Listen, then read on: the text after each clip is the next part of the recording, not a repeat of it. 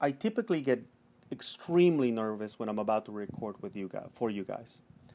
And I think that comes from this idea that I have that the first few lines of anything that I introduce out there to the world have to be poignant and they have to be impacting. It has to be a good hook so that you'll want to stay with me for the remaining of our time together.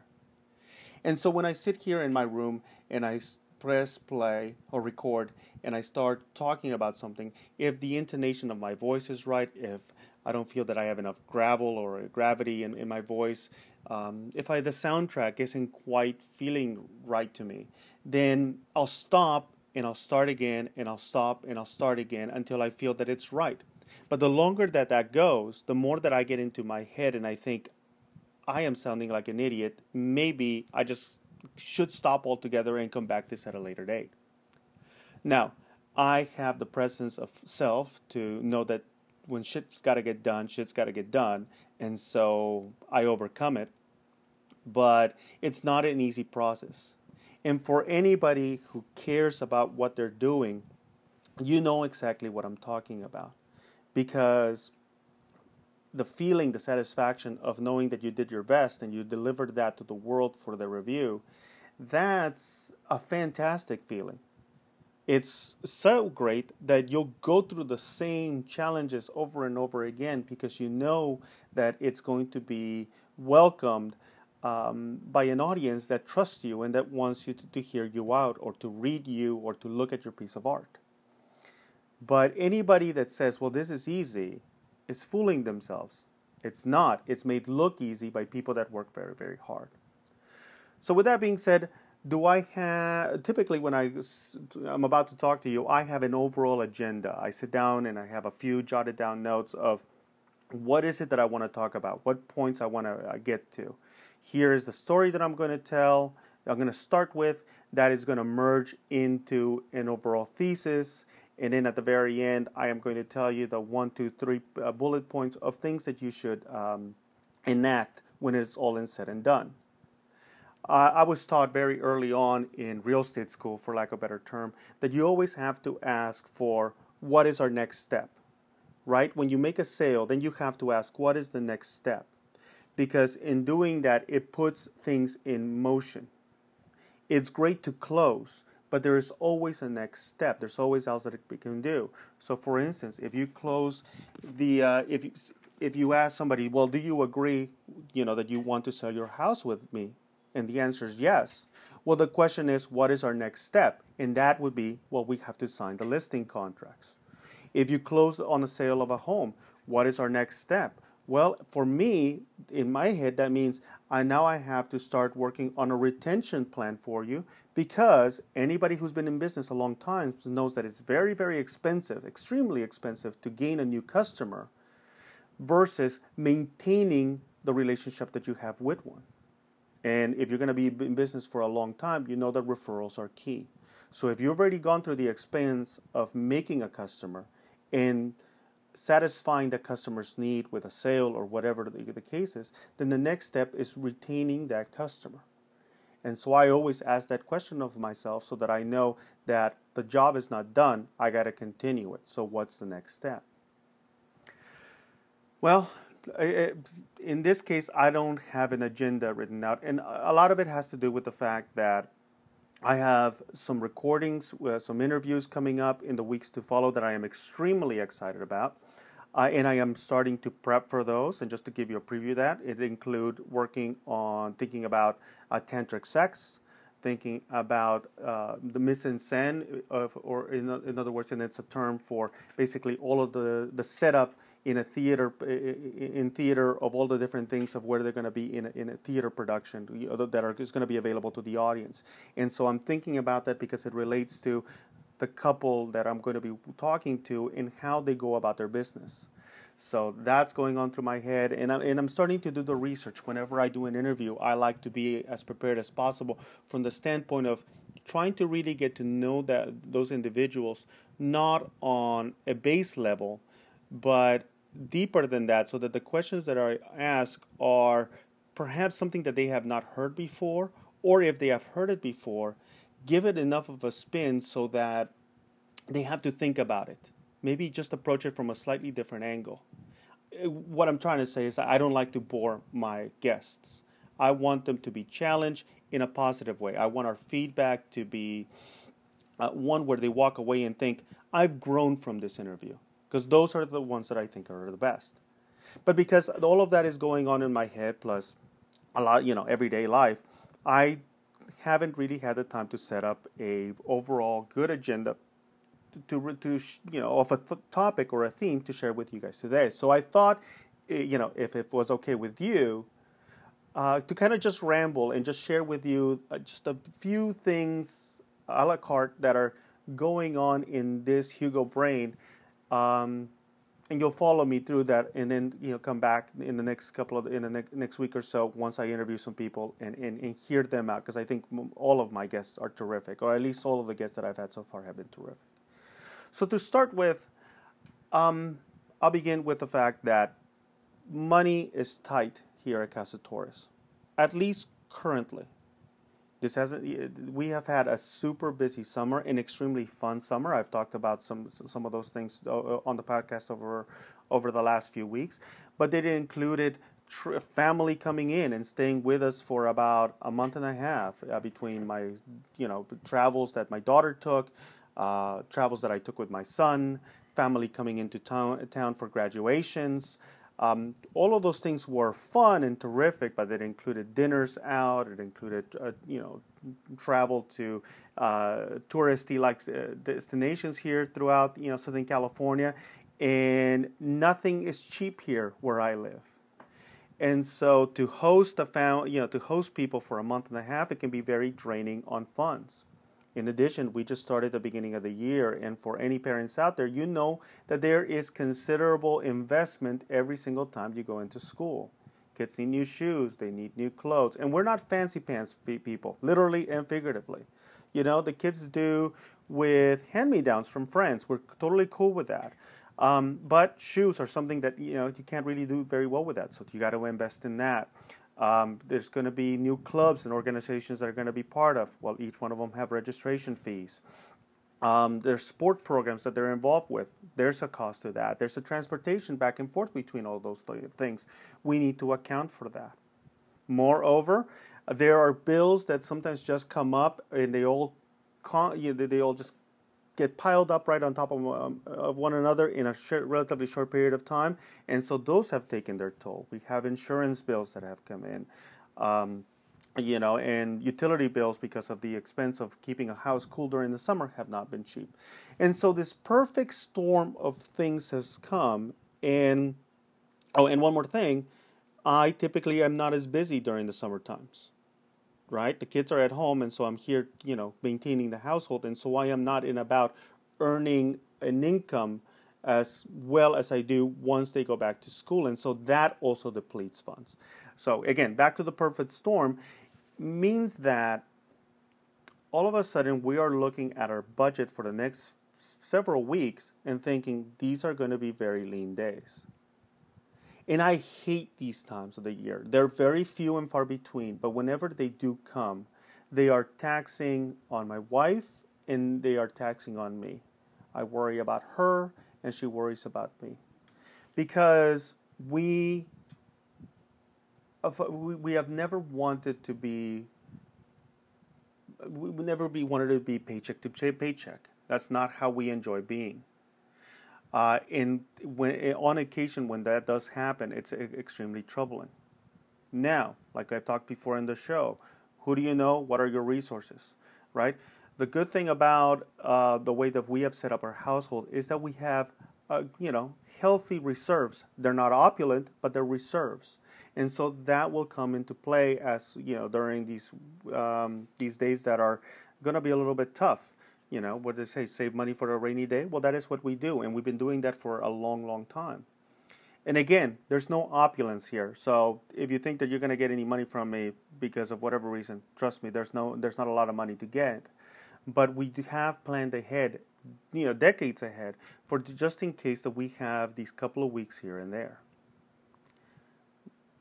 The challenge, though, the reality is though, although that I know we're going to weather the storm and we have resources to cover things, is the psyche that troubles me during these turns, and that's the concept of, am I doing enough? Am I a good enough provider? Am I carrying my weight enough?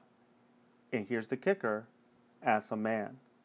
Because although I applaud the fact that, I applaud a lot of the growth that I've made in myself in the 40 years that I've been alive. Every now and then, a little bit of that machismo that I grew up with reverts, and I feel it like, oh fuck, I'm failing as a man. I'm not doing enough as a man. Now, that's something that I speak openly with my wife about, these feelings, those insecurities. And we have a dialogue back and forth. And I'm having this dialogue with you because I am certain that I'm not the only man that has ever felt that, especially when times are tough. Here's the thing, though, that it's momentary when that happens. Because I have now experienced life as the person who spends the majority of the time at home, to know that the work that goes on within a household, it is tough and it's never ending. What do I mean by that? We all gotta eat every single day. And if you give a shit, that means that you want to make sure that your family is eating the best that they can. Again, not in opulence, not frivolously, but that they are eating healthy, that the meals are home cooked, that the vegetables that are being eaten are fresh, that the meats are good, that they're in healthy quantities, that it happens at a relatively good time so that they have time to digest before they go to bed. All of those calculations are not easy to make. Maintaining those house economics are hard, and it takes a long time. I've been at it for about 4 years now, guys, and even then I still struggle because life throws you curveballs. During the summertime, anybody who's followed my Instagram has been looking at all of the meals that I make, and I know you fuckers do because you send me the text messages and I always send you the recipes. And thank you for everybody who has sent me a message and saying, hey, that was a fantastic meal, thanks for suggesting it. But during the summer, it's easy. I have a relatively great deal of time to do it. All of a sudden, as we start the school year, now because I volunteer at our middle school as one of the coaches, I have late practices, sometimes as late as 4:30 or 5. If I start prepping a meal at that time, we're screwed because we won't be eating until 7 or 6, 6:30, 7 o'clock, and that's relatively late. So what does that mean? Well, during the hour windows that I have in the morning, I am prepping. And if you follow the Instagram and to some degree the Twitter machine, you've been seeing that I am prepping sometimes at 10 or 11 o'clock at night, in the morning, so that way when I get home in the afternoon, things are ready to go. In addition, at the beginning of because our money is tighter and we need to plan ahead, every single Sunday we're sitting down and we're talking about what's in our freezer, what's in our fridge, what's in our pantry, what can we use this week, and actually use what we're purchasing. Today it happens to be bok choy. They'll be fantastic, I promise you. So that's that's just part of it. Then just prepping for the food. Then with the kids, their schedules, the fact that they have to come and go from school, that they are now having practices. Each one of them has decided to do a different sport, and so that's going to be. So I have to account for that and make sure that I'm getting to them. All of that has to coordinate with not only my wife's calendar, but also coordinate with my calendar. And we also have family that extends outside of that, right? Then you have this concept of just maintaining the household.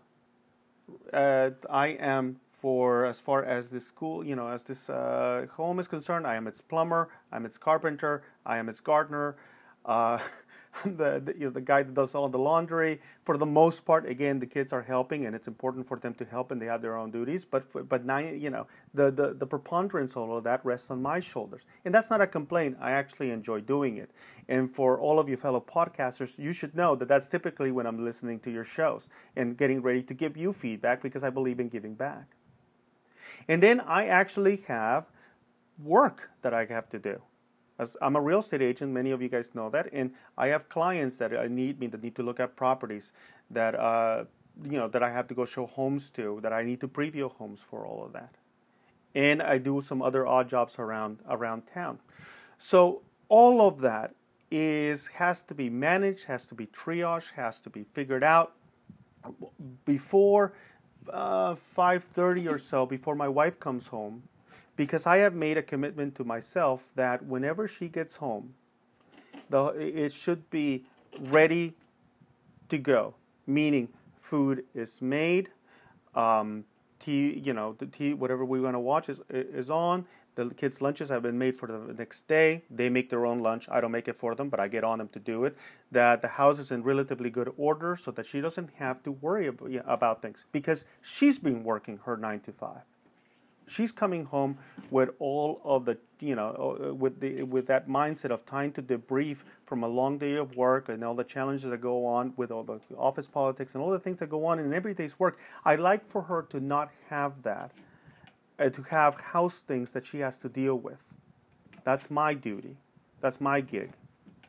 And also, it opens it up so that we then have, if we don't have to worry about all of this other stuff, then we have the opportunity to talk to one another, and that we can discuss the day's events, and I can be her sounding board, and she could be mine.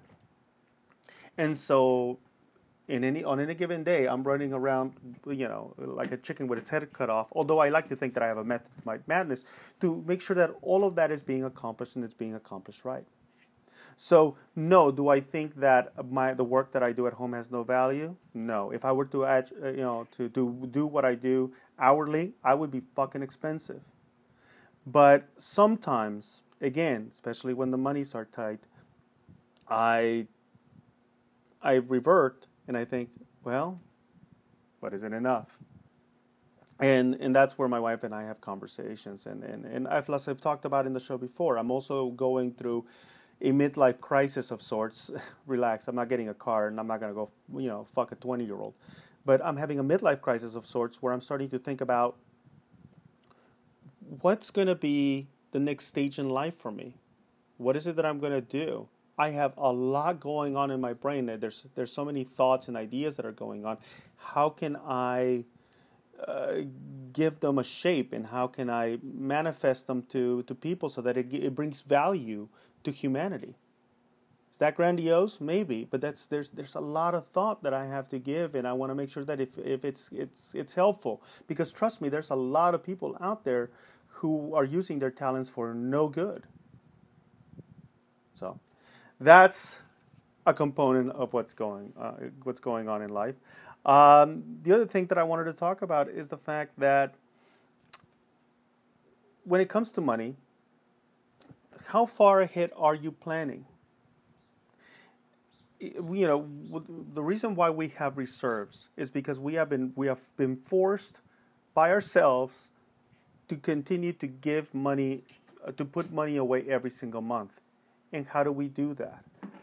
I'll give you a quick story. Back when my wife and I were in our mid-20s, we had our first condo, and one day we got a knock on the door, and the gal at she was from financial investment type of place, and they were going to gather all the people in our condo complex to sit down and talk about their futures. And so, we're 20, we have, we're like, sure, we'll go listen to it. It's probably going to be some kind of sales pitch, but why not? And we heard them out, and, what they had to say actually made sense for us. You put your money in certain accounts, and then you make a point to have those funds automatically withdrawn. And what they did is that they managed those funds to make sure that they were as profitable as possible. That's a very layman's way to go about it. It's a lot more complicated than that, but that was the basic idea. From your paycheck every single month, you should have a certain amount of money that you will never see that goes automatically to your savings, for lack of a better term. or your investments. And those investments over time, if managed correctly, will grow, because you're talking about the use of percentages, and I'm sure there's a better term for it than that I'm not thinking of right now, but that you are using the power of accruing to make your nest egg larger and larger. And so if you've ever had a 401k, if you have ever had an IRA, if you have had any account that's anything other than a savings account from your average bank, you know what it is that I'm talking about. And so we heard that, we signed up, interestingly enough, and we started just setting off a certain percentage of our daily, of our biweekly income just to go to these accounts. At the very beginning, it was a very small amount of money, because we weren't making a bank. But as time has progressed, those funds have become larger and larger and larger, to the point now that, we have, again, not opulent, but as a healthy nest egg, one that is managed and it's not touched by us, and it's dealt with. But you could say, and I've talked to a lot of people, especially folks in their mid-30s and their late 40s, who was like, well, it's too late. And the fact is that it's not really. You got to start somewhere. And if you haven't started by now, I think you definitely should talk to somebody. I don't believe in that sense of endorsing companies, because I don't know what your situation is in life. If you want to know more about who we use, I'll be more than glad to tell you. You can send me a Twitter message or on the Twitter machine, or you can send me a message on the InstaFace. But if you haven't thought about that, I really think that you should. And I think the reason why you definitely should start thinking about that now is the fact that the recession is on its way. And that's not a good thing for the country. But my understanding of economics is that when times have been tough for most, that is when a good portion of people that want to earn wealth actually make it. It's not easy. It takes a lot of study. It takes a lot of research. But money can be made during downturns. You just have to have expert guidance in doing so. And so this may be the opportunity that you were waiting for, and the only thing you got to do is start asking. And trust me when I say that when it becomes an automatic thing, when you're being forced to save automatically, you stop thinking about it. You just figure out a way to budget around it. But if you don't do it, you will always, 9 times out of 10, you will spend the money that you make, because there's always an outlet to purchase it in. There's a new streaming service that you could get. There's a new membership down the street that you can go out there and get for a gym, right? What's wrong to go out in there and go get a few burgers instead of, using what you have at home? And I'm not knocking for you to do that. I do it too. But you do enough of that you end up spending the whole paycheck that you get, and you cheat yourself of the opportunity to have a rainy day fund. And as we all know, it eventually always rains. So that's one of the things that's going on in my mind. The final thing, and I guess where I'll leave it is the fact that I have been receiving the compliment lately of the fact that whenever I talk to anybody, whether it's in real life or it's on interviews, the comment that I've gotten is, it felt like I was talking to an old friend, even though we were relatively new to one another. And I am extremely appreciative of that. I would like to think that over the course of many, many years, I have developed a way of being that is welcoming, non-threatening. That doesn't mean pushover, but it just means that I want to hear you more than I talk. I want to ask questions that drive you to think. I want to do my research on the before we even speak, so that when you and I have a conversation, that you know that I am invested, that I actually care about what your expertise is, or what you're, what you're good at. What is that about? I want to know enough so that I can ask enough questions, but then I want you to take over from there. it's the thrill of my life to all of a sudden find myself doing the thing that I've loved doing the most, and that's talking to strangers. It's ironic, I guess, to a certain degree, because when I grew up, that was the one thing that you should never do. But as an adult, I have found that I have had the best conversations in life, and I've gotten myself into some tricky and fun and adventurous situations because I took the time to talk to a stranger and say hello. And in that process, I have made mistakes, but I have learned enough that oftentimes the world just seems so much more open to me. And that's a wonderful that's a wonderful way to be. I love the openness of where I'm at in life right now. I love the fact that the other day I was talking to my wife and I did an interview, which you should definitely check out, on luxury sex towels with Anna Ray. The link is on the Instagram and I'm sorry, on the Twitter machine, and I'll make sure to put it in the show comments here. But I did an interview, and I went home. My wife and I were talking on our daily walks, or whenever we have a chance to walk, and I was telling her about that interview. And my wife is, I wouldn't say conservative, but if I am the one that likes to talk to anybody, she's the one that is okay with me allowing me to talk to anybody, and she'll just sit in the back and just kind of listen and chuckle and guffaw. But she'll chime in whenever she has to, but she won't be the one that makes the first move. And so I was telling her about the conversation, and we had a laugh, and we talked and about it, and then we discussed what it is that we do, and the reason for the product, and some of the conversation, some of the surrounding dialogues that we had about the need for these towels, which I'm pretty convinced we're going to be getting here some soon, And I, for half a second there, as we were walking around our neighborhood, I thought, I don't know what other couples talk about.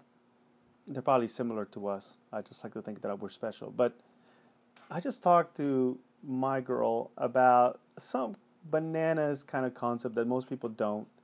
And there was no judgment, and it was cool. She wasn't mad. It was great. And so, when I do that, or for instance, oftentimes one of the things that I enjoy doing, and I think you might want to do too, depending on who it is, always be safe, is the fact that if I talk to somebody long enough on the Twitter machine and I know that they're relatively close, I will ask them out for coffee. Sometimes they say yes, sometimes they say no.